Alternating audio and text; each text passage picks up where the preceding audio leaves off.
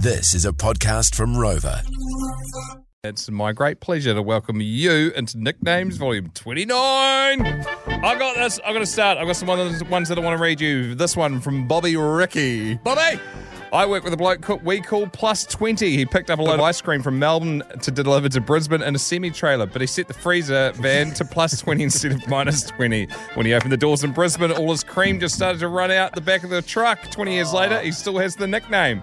Albie in Leicester in England writes, one temporary digger driver kept reversing over high curbs and got stuck. So we nicknamed him Robinson Crusoe because he was stranded on an island. Justin from the Sunshine Coast in Australia. Got a nickname for you blokes. We call one of our teammates at cricket Jupiter, the gas planet, because he can't stop farting on the field during the game.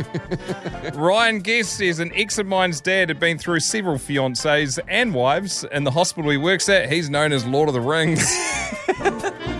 There's a bloke at work we call Cinderella because he ruined a rendering job by leaning with his hand on the wall. Everyone denied it, so we all had to put our hand over the outline of the hand, and his hand matched perfectly. This one from Rhino. My boss just gave our big boss the nickname Jandal because he flip-flops on every decision he makes. And my final one for today. I used to work with a guy whose family all looked practically identical, so they were called the Socket Set from Scott Harrington. Same, but different.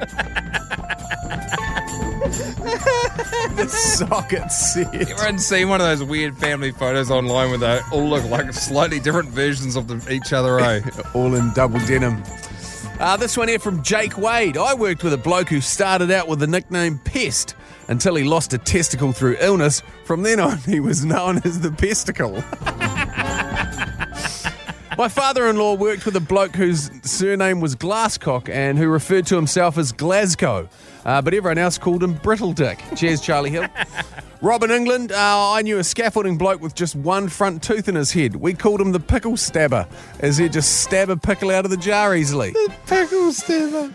We have the ABC, which is the Australian Broadcasting Corporation. She's the admin lady in our office who broadcasts anything sensitive or confidential across the entire department and beyond. Cheers, Andrew Peters. Oh, shit, that's good. Stewie Hubster in Lancaster. Mate of mine at work got the nickname Bubba Dump because his bottom lip was always hung out when his bottom lip's always hung and he's always in the shitter. Bubba Dump.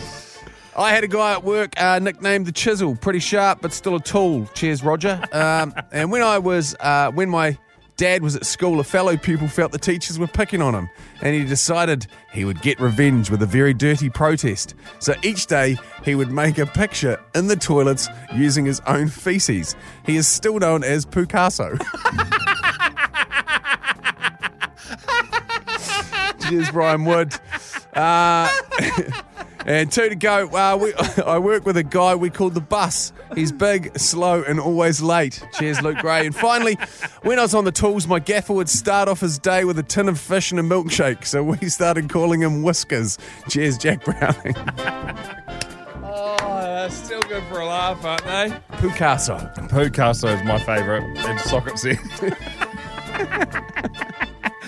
Oh, jeez. The Babushka dolls. Best way to get them to us is just send us a message on the Rock Drive on Facebook, and we'll add it to the list, which is still bloody long. We, for some reason, just cannot get through them. The Jay and Dunk Podcast.